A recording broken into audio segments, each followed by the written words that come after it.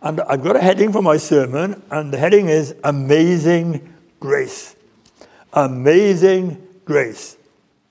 And I've got a text, and it's John chapter 1, verse 16. And of his fullness we have all received, and grace for grace. On the 8th of April, 1748, the sailing ship Greyhound, having been battered for several weeks by the winds and waves of an Atlantic storm, barely made it into the sanctuary of Loch Swilly on the north coast of Ireland. How she made landfall was a mystery to all the crew. The storm being such that at any moment they'd expected the ship to be blown to pieces while they experienced a watery grave. But make it she did. Joining in the thanksgiving of that day, the 8th of April, 1748, which was Good Friday, was John Newton. He had more reason than any for thanksgiving, for it was in the midst of that storm, a storm which had awakened his cold and hard conscience, that he found himself calling on God for mercy and laying hold of Christ for salvation, as he was to testify for the rest of his life. If there was anyone undeserving of that salvation, then he was. For he was a violent drunkard and blasphemer who hated and scorned the Christian faith and gospel, and had come to sink down so low physically, morally, and spiritually that the very slaves in the slave ship on which he was working wouldn't have swapped places with him.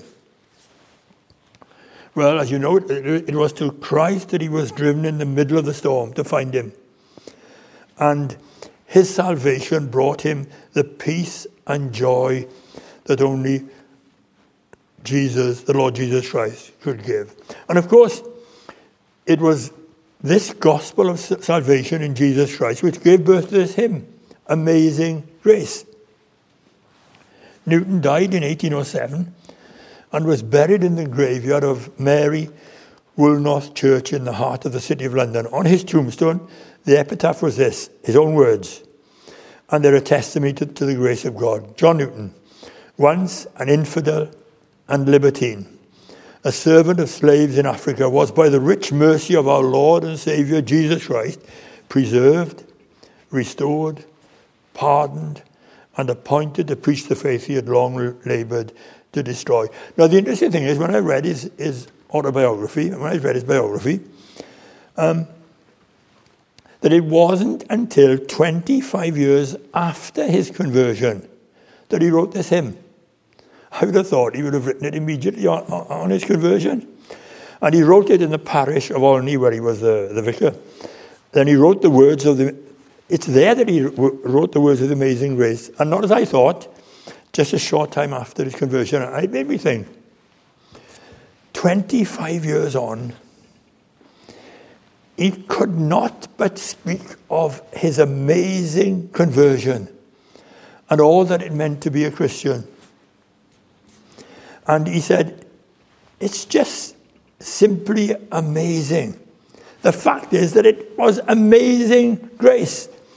And the hymn writers share the same wonder, don't they? And if you'd like to spend some time this week looking at hymns with amazing in, or grace in, there's so many of them out there. This one is the obvious one, Amazing Grace, how sweet the sound and so on. Remember Charles Wesley's hymn? I stand amazed in the presence of Jesus the Nazarene and wonder how he could love me, a sinner, condemned, unclean. Or are you as amazed as the Burundian Baptist pastor Emmanuel Sibomana was so amazed? Oh, how the grace of God amazes me. It loosed me from my bonds and set me free. What about Augustus Toplady? Are you as amazed as he was? He speaks of abounding grace. Or what about Doddridge? Grace, 'tis a charming sound, harmonious to the ear, and so on. Or what about John Kent? And this is my favorite one. Sovereign grace, or sin abounding. What about Isaac Watts? love so amazing, so divine, demands my soul, my life, my all. But let me ask you this. This is a test of where we are as Christian believers. How do you respond to the message of grace? Are you still amazed by it? Or have we simply grown accustomed to it? Let me mention a couple of things in general about grace. Grace explains what the Bible is all about. Have you ever been amazed at how many people there are, some very bright people, some very intelligent people, they can't grasp what the Bible is all about? You met them, I'm sure, haven't you? They say, oh, this Bible, I've tried it. I've tried to read it. They probably haven't. And I just can't make head or tail concerning what it's about. And such people never will. That is until they come to see and grasp that what the Bible is all about, from Genesis to Revelation, is grace. And if you do not understand the New Testament meaning of the word grace, we shall never understand the New Testament. Grace is the substance and the very heart of its message. It's easily demonstrated, isn't it? I think a good subtitle to the Bible would be Holy Bible, the Story of Grace. And let me tell you, God the Father is a God of grace. Listen to 1 Peter 5 verse 10. And the God of all grace, who called you to his eternal glory in Christ, after you have suffered a little while, will himself restore you and make you strong, firm, and steadfast. God the Father is a God of grace. The Lord Jesus Christ brings grace to the world. Acts 15 verse 11. No, we believe it is through the grace of our Lord Jesus Christ that we are saved, just as they. So, God the Father is the God of grace. The Lord Jesus Christ brings grace to the world. And then the Holy Spirit is the Spirit of grace. Hebrews 10:29.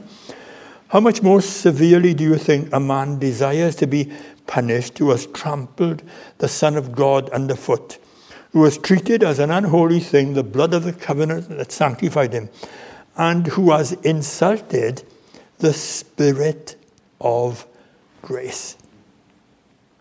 So, salvation is a product of grace. Titus 2 verse 11, for the grace of God that brings salvation has appeared to all men. Justification is by grace. Romans 3:24, and are justified freely by his grace, through the redemption that came by Christ Jesus. And redemption is according to grace. Ephesians 1:7, in him we have redemption through his blood, the forgiveness of sins in accordance with the riches of God's grace. So if this is who God is, if this is a God of grace, then what is grace? What do we mean by the word grace? As you know, the New Testament word is charis, C-H-A-R-I-S. But grace has its roots in two Old Testament words, two Hebrew words. The first word is hesed.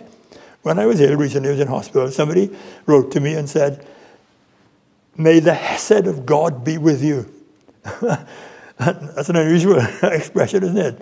And I thought, I remember something about that, what it is. And hesed means steadfast love. It comes from Lamentations 3:22. Through the Lord's mercies we are not consumed, because of his compassions fail not. That is, his steadfast love never ceases. And this steadfast love is God's absolute faithfulness to his believing people.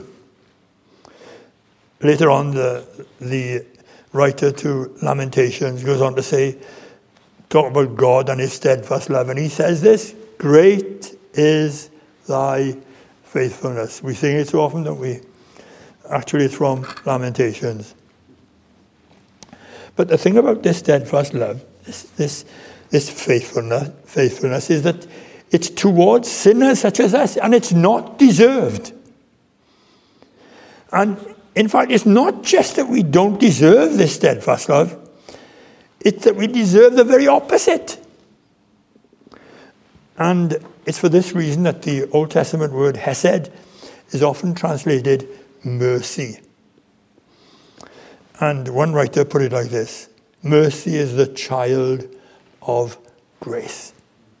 That's the first Old Testament word. The second Old Testament word is Hanan, Hanan. Hesed, the first one.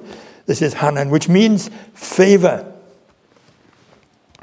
And it means this. It's the favor that a superior shows to an inferior. Remember Genesis 6, verse 8? Noah found favor in the eyes of God.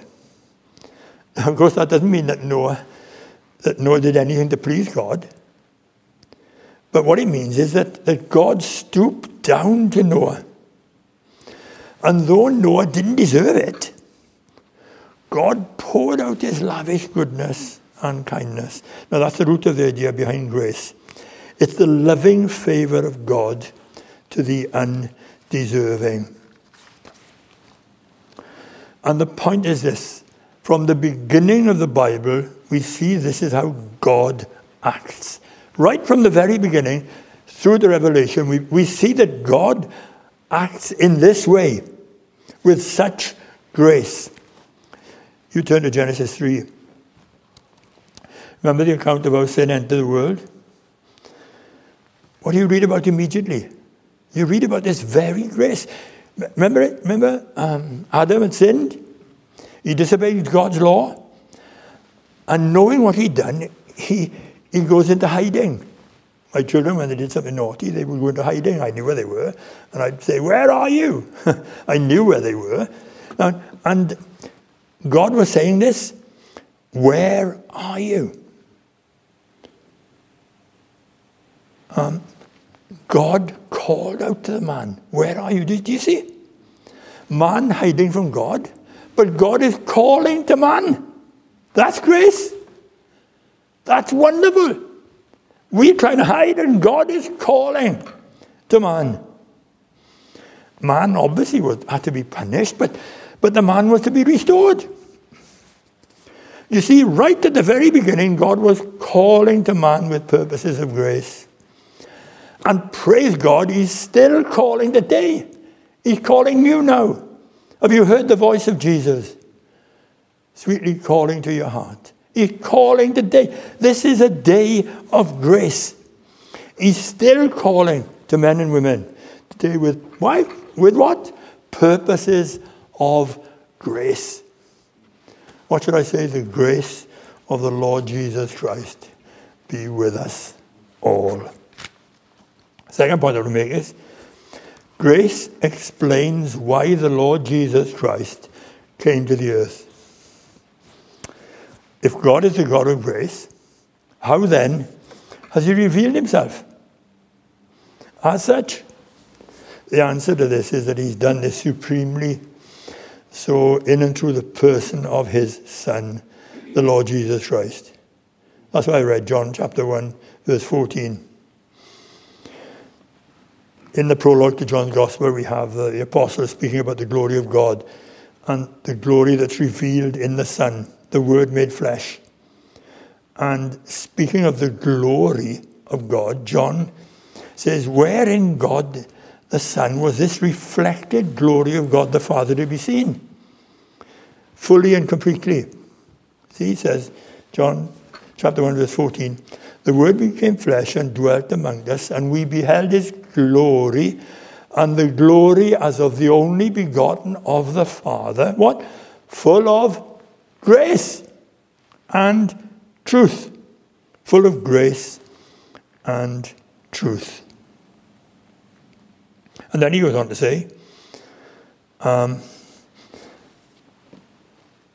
he talks about the law after that in verse 17a, doesn't he? And the law was given through Moses. Now, it's important to remember this.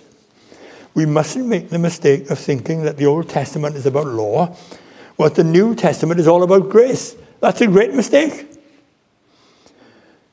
And in the law of God that was given through Moses, there was grace. Of course there was, wasn't there? There was, because God gave us his law to bring us to the knowledge of the reality of sin in our lives. Schoolmaster, to bring us to Christ, isn't it? So that we might come to seek his pardon and life. For the law was given through Moses, but grace and truth came through Jesus Christ. In other words, God's grace has come to be given its fullest expression in Jesus Christ. And I was thinking, one of the disciples, if you ask the disciples or the apostles what Jesus was really like, and to describe him, what would they have said? Would they have said that he was wise? That he was good and kind? That he was courageous? That he was generous? Yes, of course. They'd say that. Yes, many times yes. But above and beyond everything else, the answer would have been this. In all that he did and all that he said, he was full of grace. It was grace, grace, grace. And in fact, it was grace in the end that took him to the cross. Do you remember 2 Corinthians 8, verse 9? For we know the grace of our Lord Jesus Christ, that though he was rich, yet for your sakes he became poor, that you through his poverty might become rich. So where is the glory of the living God to be seen supremely? So fully, so completely. The answer is this, isn't it? In the cross of our Lord Jesus Christ. Remember the story of the woman taken in adultery? Why was Jesus able to say, neither do I condemn you, go and sin no more? It was because on the cross, he himself bore that very condemnation. Now that's grace. That's glory. So this grace is seen supremely in Jesus Christ. And it comes to us through Jesus. And my text was, from the fullness of his grace, we have all received grace upon grace. And it's that grace which is the grace of sins forgiven. Do you know that this morning? It's a grace. The grace of sins forgiven, the grace of eternal life. Do you know that the Lord is going to take you through this life into the next, to spend eternity in heaven? The grace of adoption into God's family. Are you lonely? On your own? If you're a Christian, you're not. What a friend we have in Jesus. All our sins and griefs to bear. What a privilege to carry everything to God in prayer. The grace of the hope of a heavenly home. Isn't that wonderful? Think of that. Don't you want that? And we receive this as we receive him. And we receive him who himself is grace. Grace upon grace. The grace of sins forgiven, eternal life, adoption into God's family, and the grace of the hope of a heavenly home. And we receive these and many more as we receive him who is himself all grace. And then grace explains what the message of the gospel consists of. The message is grace. Listen to Paul's words. He's speaking to the elders of the Ephesian church. You know, he was on his way to Jerusalem and he called them together. And these are the last words that he says to those Ephesian elders. But none of these things move me. Nor do I count my life dear to myself, that I may finish my race with joy. And the ministry which I received from the Lord Jesus Christ, here it is, to testify to the gospel of the grace of God. And Paul is the obvious example of someone who preached this gospel of grace in two senses. In the first instance, it was it was personal. That's why I said that story to the children. It's personalized grace. It's got to be personalized grace. It's not a nebulous thing up in the air there. It's personalized grace. The Lord is my shepherd, see? And Paul exemplified that, didn't he? Remember he said in 1 Corinthians 15:9, "For I am the least of the apostles, that I am not meet to be called an apostle, because I persecuted the church of God. But by the grace of God, I am what I am." So I'm talking about personalized grace. Have you got it?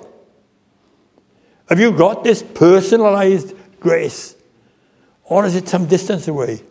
Or is it something that, yeah, sounds good, but has it become personal to you? And then the second thing about Paul exhibiting this grace is this. He verbalized this grace. In other words, he spoke about it. And there's so many verses we could give here. Ephesians 2:8, "For by grace are you saved through faith, and not of yourselves, it is the gift of God, not of works, lest any man should boast." Oh, do you know this hymn? Only by grace can we enter. Only by grace can we stand. Not by a human endeavor, but through the blood of the Lamb. So this grace to Paul and to us must be personalized, and it must be verbalized. Posh words, aren't they? But it must be a personal thing, and you must speak it. God, forgive me for missing opportunities that I've been given. It grieves me so much. Without being bombastic, talking to people about Jesus Christ and the grace of God. Some people put you off, don't they? The way they do it. No, I'm not talking about that. But surely, when this grace has become personalized, it will be verbalized. You will want to speak it. And this week now, in this situation, God give you the grace to meet somebody that you can point away from the situation, recognizing the difficulty that we're in, but point them away to the Savior, isn't it? God give you the grace this week to meet one person to whom you can verbalize this grace. And then grace explains how the Christian life is meant to be lived. Remember, Paul begins his every letter and ends his every letter like this. You can check it yourself when you go home. It's a good exercise for you now when you go home. Check the beginning and the end of the letters, right? That Paul writes. Romans 1 verse 7, grace to you and peace from God our Father. 1 Corinthians 1:3, grace to you and peace from God our Father and the Lord Jesus Christ. 1 Corinthians 1:23, the grace of our Lord Jesus Christ be with you. 2 Corinthians 1 verse 2, grace and peace from God our Father and the Lord Jesus Christ. 2 Corinthians 13 verse 14, the grace of our Lord Jesus Christ and the love of God and the communion of the Holy Spirit be with you all. Galatians 1:3, grace to you and peace from God the Father and the Lord Jesus Christ. Galatians 6 verse 18, brethren, the grace of our Lord Jesus Christ be with your spirit. Revelation 1 verse 4, grace to you and the peace from him who is and who was and who is to come. And Revelation 22 verse 21, the grace of our Lord Jesus Christ be with you all. Amen. Grace to you. Grace be with you. You know, if you're a Christian, we're living in this sphere of grace. Do you realize that? Before we became a Christian, we were living in the sphere of the world. Ephesians, remember, following the course of this world, bouncing about. We were in that sphere, but now, because we are Christians, we're living in the sphere of grace. And William Still says, we're living in the world of grace. Isn't that wonderful? See, if we're living in the world of grace, our attitude should be completely different to those of the world. In this situation that we find ourselves, our attitude should be different, as Luther says. We'll be sensible. But our thoughts go beyond this situation, don't they?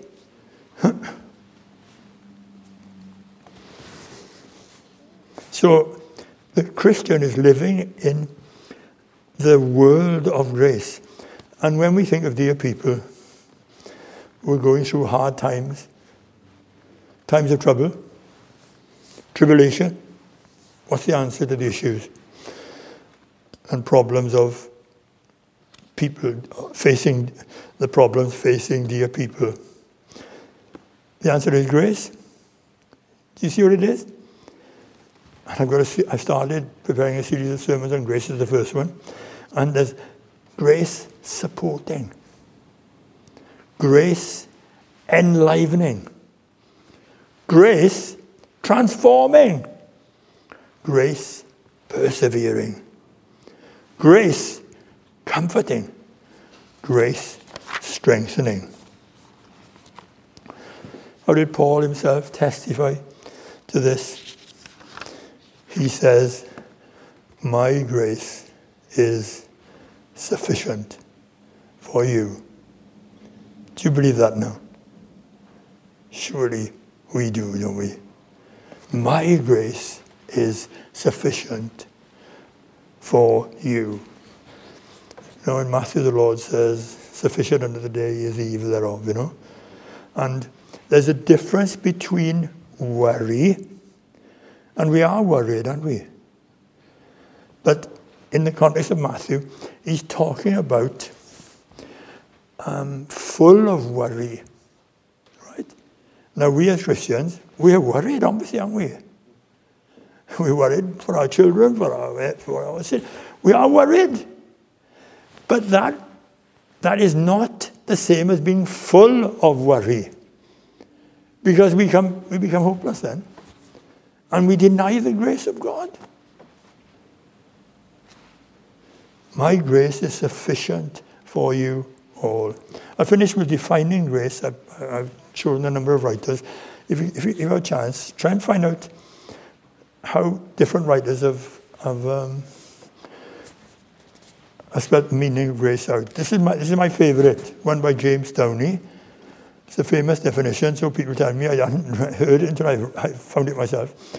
Grace is the love of God, spontaneous, beautiful, unearned at work in Christ for the salvation of sinners. Isn't that glorious? Grace is the love of God, spontaneous. Nothing to do with us. We don't go into it. Grace is the love of God, spontaneous, and it's beautiful. What's the most beautiful thing on earth? Grace. Unearned at work in Christ for us. Jonathan Edwards, this is glorious. Grace is but glory begun. And glory is but grace perfected. Isn't that glorious?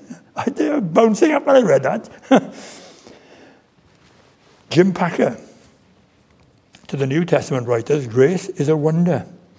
Their sense of man's corruption and demerit before God under the reality and justice of his wrath against sin is so strong that they find it simply staggering that there should be such a thing as grace at all.